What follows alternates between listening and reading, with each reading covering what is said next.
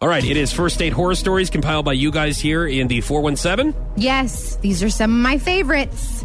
These are good. Okay, here's the first one. I went on a date with a guy who seemed totally normal and together for the first half of the date, but then he started talking about these flowers that he grew and how all the flowers told him secrets and expanded his mind and made him whole. Took me a minute to realize he was talking about that he grew marijuana and consumed massive quantities of it every day. Okay. And it was apparently his whole life. Then he forgot his wallet when the check came. Yeah, that's one of the side effects of marijuana. Right, yeah. Stuff, yes. Well, I mean, those are holy plants to some people. Yes. Yeah, probably not supposed to be growing them here in the area. That's illegal. What if you have a medical license? I don't know. Are you still not able to grow them? I still don't think that you can grow them. You need to get them somewhere else. So Could the you government just say can that you regulate didn't realize that they were growing in your backyard? Like, well, I didn't know. I thought it was poison ivy. You could, as long as they're not in personalized pots. Oh!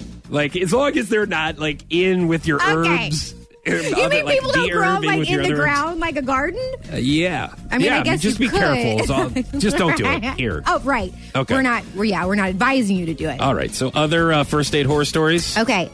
The guy leaned over to kiss me and burped in my mouth. Happens. Sometimes when you're comfortable. No. You can't. Have you done this before? No. You can't. No, I could just relate. You know what I mean? Because it could happen.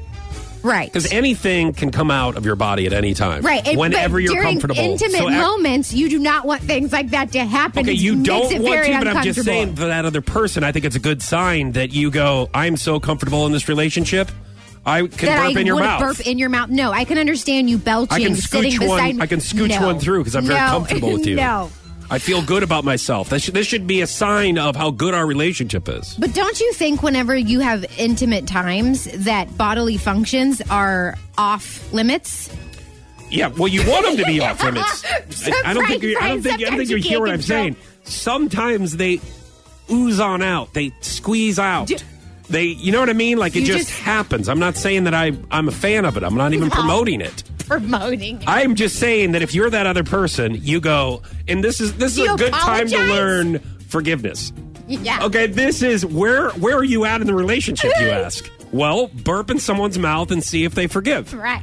And then you're like, hey, solid relationship. But when that happens, I'm relaxed, I feel comfortable, and it's solid that I can burp in this person's mouth and they forgive me. Okay. We can move on. But do you, so if something like that happens and you didn't mean for it to happen, do you apologize for it? Or do you just laugh at that and move on? Only if they hear it. Because you can go, what the hell? What was... You're like, what is that? What was that? What is that? It's the damn wash machine. I hate it too.